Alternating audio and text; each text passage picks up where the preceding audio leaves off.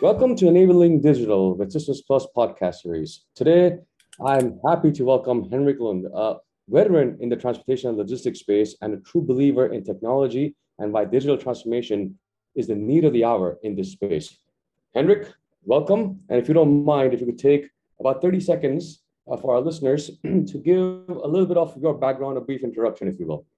Yeah, absolutely. Thanks, Sarpan. Thanks very much. And just a quick background introduction to myself. I'm based in Switzerland, first of all. I'm Danish of birth and upbringing, and I come from a background in the global freight forwarding and logistics industry over the past several decades, having worked sort of a third of my career in Europe, in the US, and in Asia, Hong Kong, and Singapore. I worked for some very large, some of the largest organizations, and also some very large mid-sized organizations. So I've sort of been through, all the, let's say, the developments that has happened over the last 30 plus years in the industry. And of course, when I decided to join CloudX, that is about 3.5 years ago, it was with a heavy passion for progressing the technology within the forwarding organization. So that's just a little bit background of myself.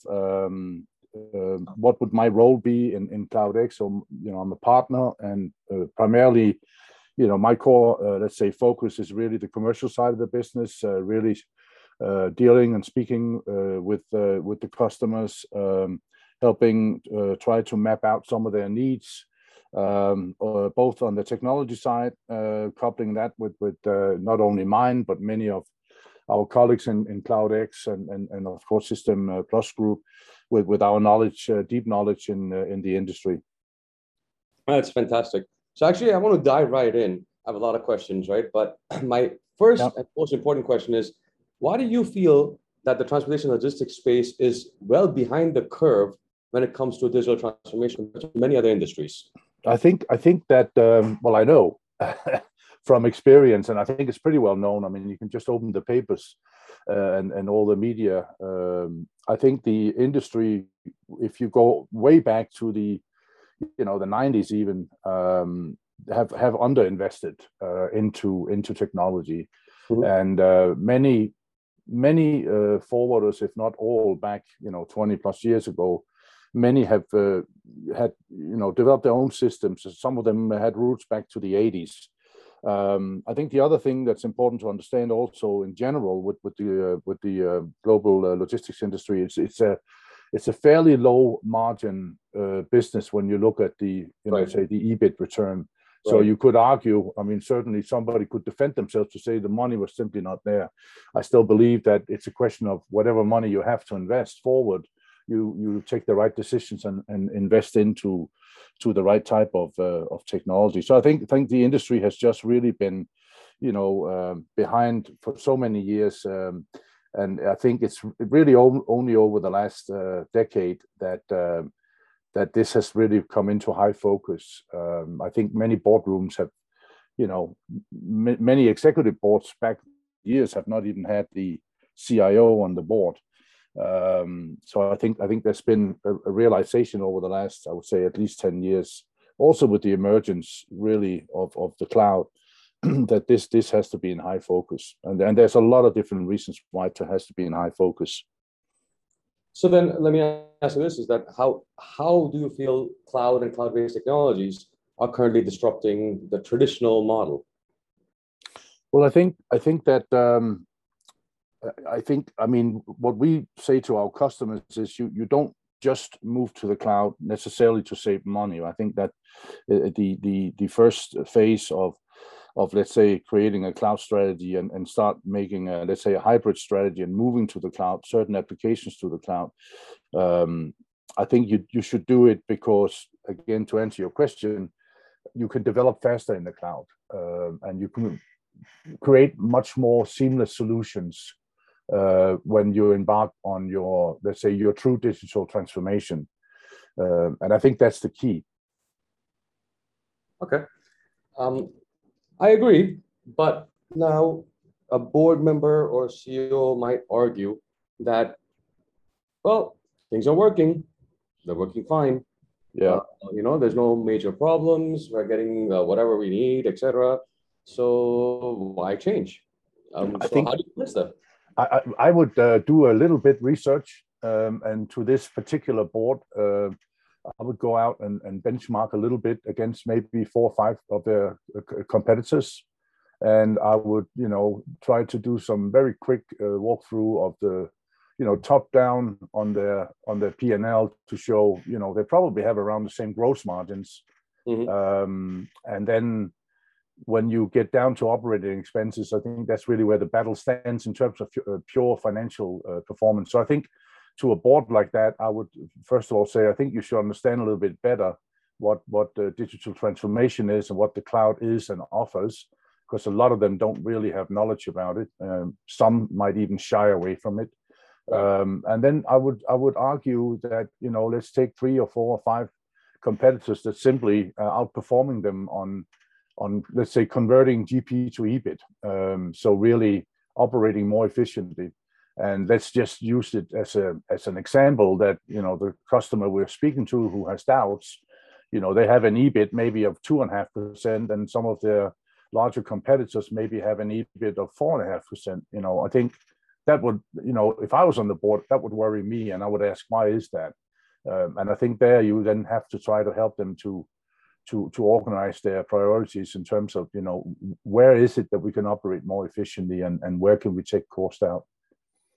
Actually, I'm really glad you gave that answer, because honestly, most people who are technologists first think to convince on the technology, and you're taking an approach of helping them understand from a business aspect and how you can impact the GP versus the EBIT. And I think that's really important, because a lot of time what happens is technologists get lost in technology, and often even the business side gets lost in numbers, and that convergence is very important. And I think you bring that to the table.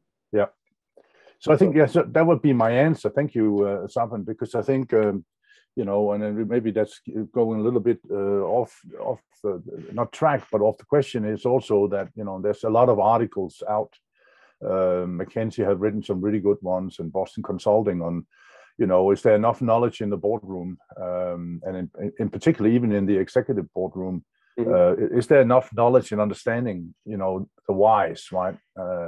IT and technology shouldn't just be viewed as an expense in the budget. You have to look at, if we follow this path that we're being recommended, what would the return be, right? And what are the timelines look like? So I think it's changing for sure. I mean, many companies, many people ask me, say, what's the difference between a CIO and a CTO, or a Chief Digital Officer? And I think 10 years ago, people were rolling their eyes if there was this split, right? But I think, the answer to me is a CIO is very much focusing on infrastructure, whereas a CDO or CTO is focusing on the future, and on let's say on creating solutions from a technology standpoint, in trying to create seamless solutions to their customers. One, better customer experience, and two, obviously being able to service the customer both more effectively and also at less cost. No, fantastic. And so I'm sure you have seen enough companies in this space who have embraced technology, right? Yeah. What are the key differences? And now, and as you said, in the last 10 years, a lot of companies have started recognizing it. There are some new players who are more or less full tech-based platforms, etc. Right? Yeah. What are the big differences that you've seen over the traditional models that the older companies still use, right, or starting to change, versus these new tech-based, tech-savvy companies? What are the big differences that you're seeing, and therefore, what are the big wins do you see them winning, them getting in the industry? You mean let's say the digital forwarders or the virtual forwarders? Yeah, I mean that's an example. Or also there are companies like even the freight forwarders who invest heavily into technology and have made simple things like the customer experience much Yeah, better, and therefore customer acquisition becomes easier.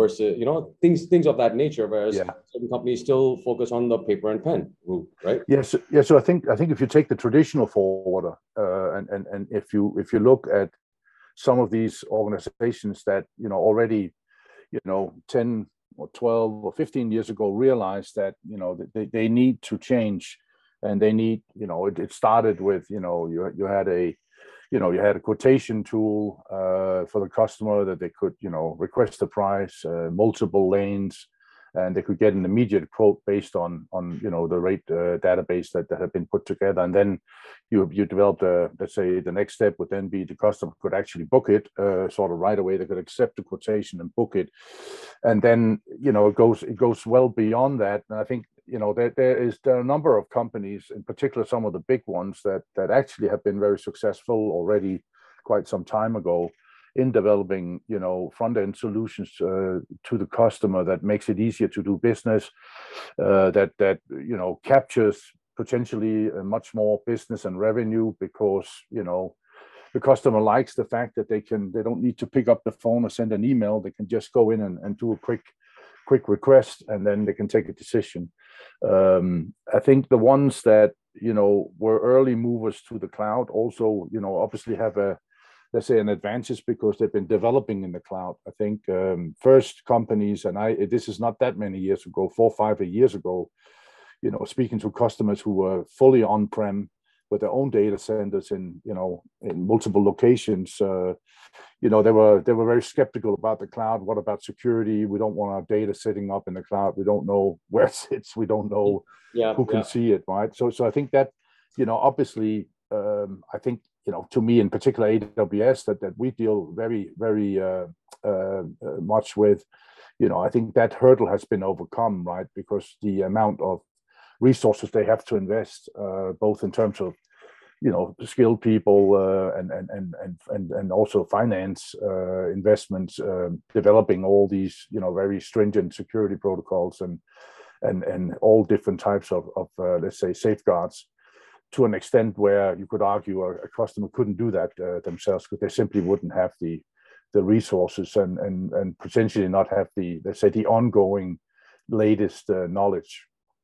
So I think that's the first hurdle. And then I think it's to really understand what the cloud can do. And I think what we've done a lot is we call them strategic reviews, where we sit down with the customer and through a number of let's say focused workshops that can be done in the room, could be done on video conference, and try to understand the whole landscape and the whole ecosystem, and then help them really develop a strategy and a roadmap on how they should build how should they build the path going forward. How does the priorities look like? That's their decision, of course. We can help them with that, and how does it all sort of dovetail together in parallel when you start developing. And I think that's where the advantage in the cloud is, clearly, that in particular if you go cloud native, that you can develop a lot faster based on constant latest technology, as opposed to old technology.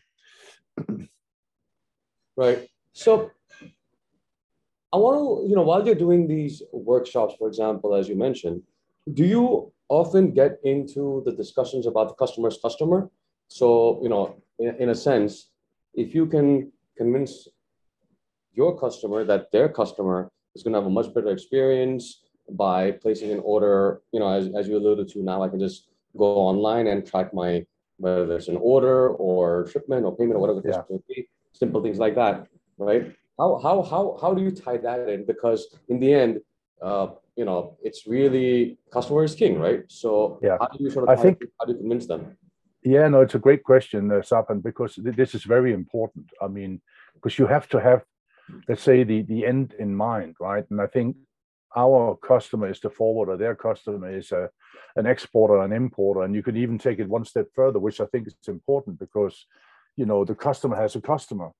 And what is the impact all the way along the supply chain, so to speak, right, to the end buyer. I mean, the person who buys a new suit or a new shirt or a new TV or whatever it may be on iPhone, that has to be visible to the customer.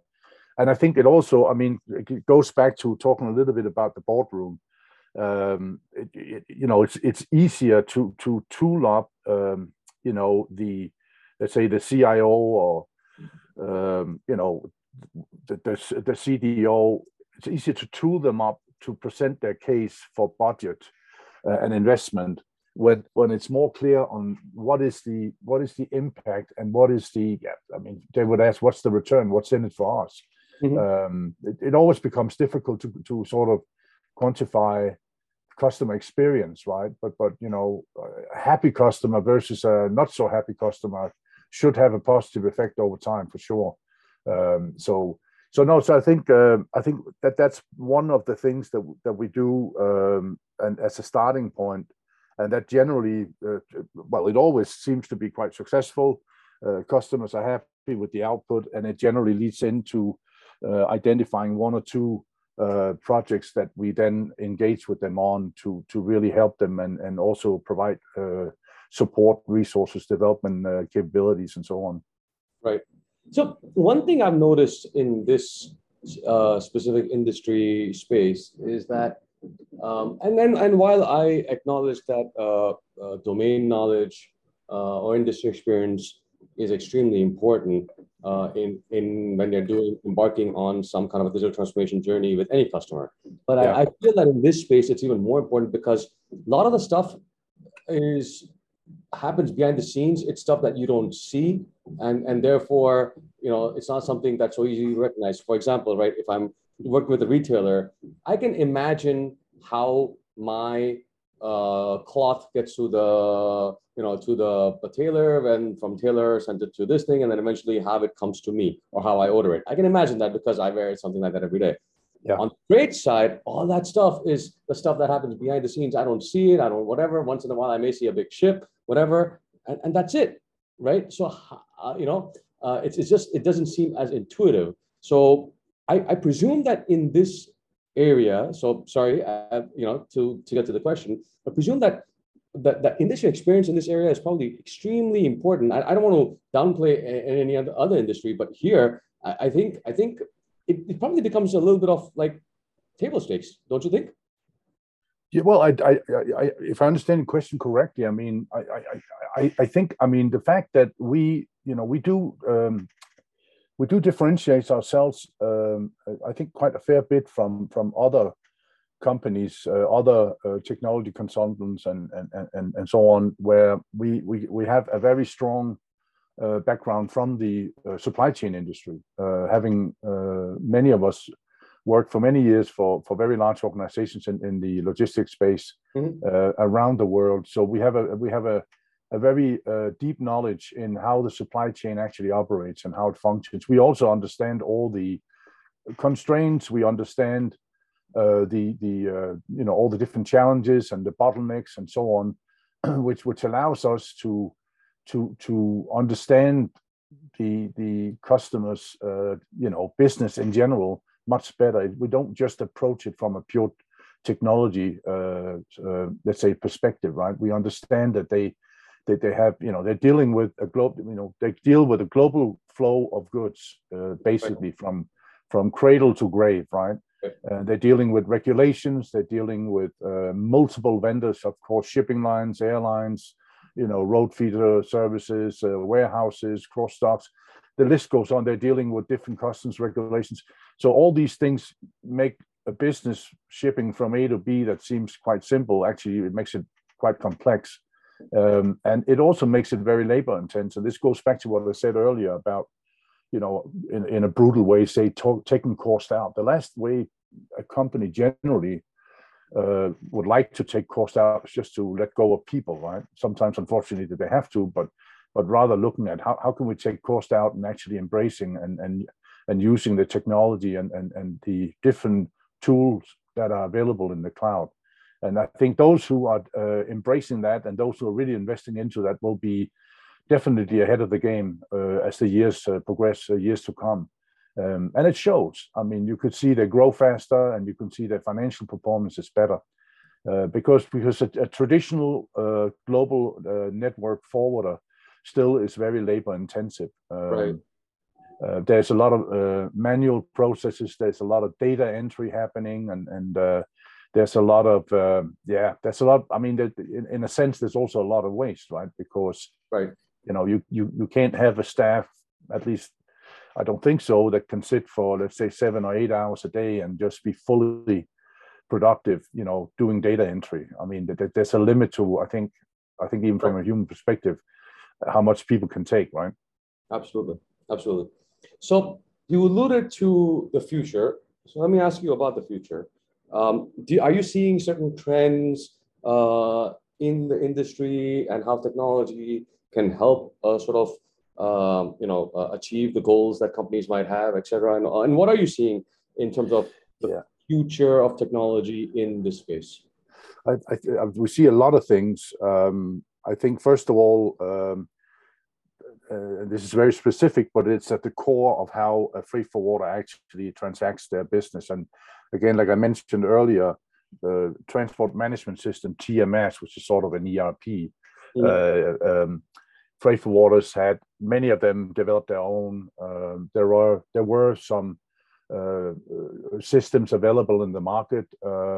Many have tried to develop themselves again. About 10 years ago, there's a very large German-based forwarder that had to abandon that project, which was quite a big write-off. But the emergence of WiseTech and CargoWise One, which is a listed company in Australia, which has been around for over 30 years. So WiseTech and their CargoWise One TMS and the whole platform, they've really developed over the past, I would say, well, many years, but sort of, in my view, accelerated their onboarding of new customers about, a good 10 years ago. And today really is quite dominant in the industry. They're not the only ones. There are other ones in the US, Canada, and there are some in Europe and elsewhere. But I think the fact that I think a lot of forwarders have moved on to, a single TMS platform. And it's not just, of course, this particular company I mentioned, but they're starting to look at saying, it's almost like in the old days when you bought an IBM or Lenovo and said Intel inside. It's almost to say, look, let's just get that very, very proven, robust core operating system rolled out, and let's do it as fast as we can, and let's start building around it. First of all, these systems are developing and expanding in their capabilities themselves, and then you can start really building around it all the different, let's say, solutions that you want to sort of plug in and bolt on, and that's been the trend. We actually were the first, I think about 2.5 years ago, who actually did a POC for an existing customer, proving that one of these TMS systems, which they had intended to host themselves, could actually operate more efficiently in the cloud, and it was very successful. And this cool system, pardon? So that's pretty cool. Yeah, it is. And again, because on-prem versus cloud, I mean, should it be 100% on-prem? Should it be 100% cloud? There's always a hybrid solution where you still can operate some maybe very critical applications that you feel you want to have in a number of own data centers, and then you have a hybrid with the cloud. And I think, it also, I mean, it really, if we talk about challenges for companies facing when transition to the cloud, I think one is actually knowledge, because certainly many customers we've spoken to who are in the early stages of exploring, what they can do in terms of, really on a transition to the cloud. I mean, they lack the internal knowledge in their people. And this is also something we've been helping with a lot and ongoing, where we actually provide support and advice and even people coming in to, let's say, for a period of 6, 9, or 12 months, or even beyond that, really, helping, build the knowledge within the customer's own teams. Absolutely.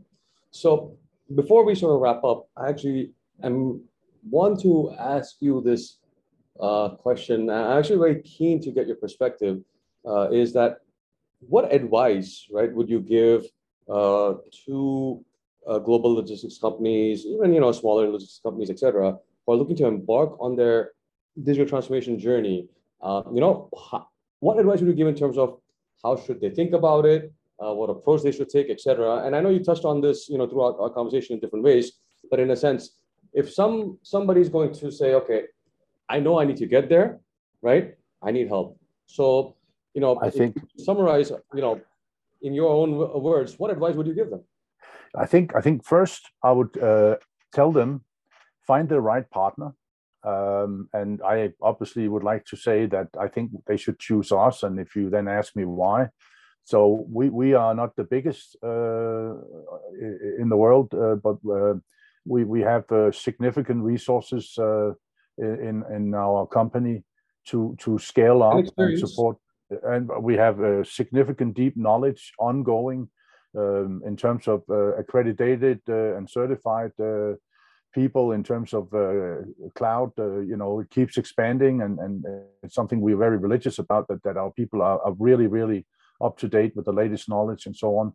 I think we're very agile, and now I'm obviously selling us, but nevertheless, but really find the right partner.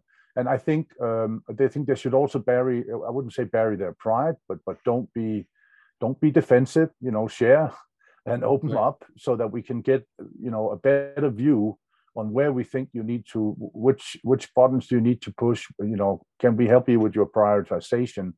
And I think also companies should be honest and assess their internal resources to understand if there are people who need to actually go and get trained, or they need to get help, or we need to hire some key people in. I think it's really about trying to say the way we've done things the last 20 years, that might not be the way we should do it the next 20 years, or even the next 3 years, right? And that I can tell you, Sapan, I mean, that is a big that's a big thing that needs to be looked at. I've also seen customers where you might need to make some changes to get things actually moving in the right direction, right? So, but I think find the right partner. That's the short answer. And the right partner is not necessarily the biggest company out there. I think the right partner is somebody who really also fits with the culture and also has the knowledge. And it goes back to what I've said several times, that we understand the business. We have managed in different aspects of the business, me more on the operational and the product and the sales and key account management sides at scale, and others in the company like Niklas Palmqvist, our CEO and co-founder, right, has 25 years experience from the transportation industry, having built some very large ERP systems and really led the way in many forward-looking solutions. Oh, it's fantastic. Henrik, I want to thank you so much for your time. And I want to thank our listeners, and do tune in next time for another session of Enabling Digital with Systems Plus podcast series. And with that, signing off. Thank you again. Yeah, thanks very much.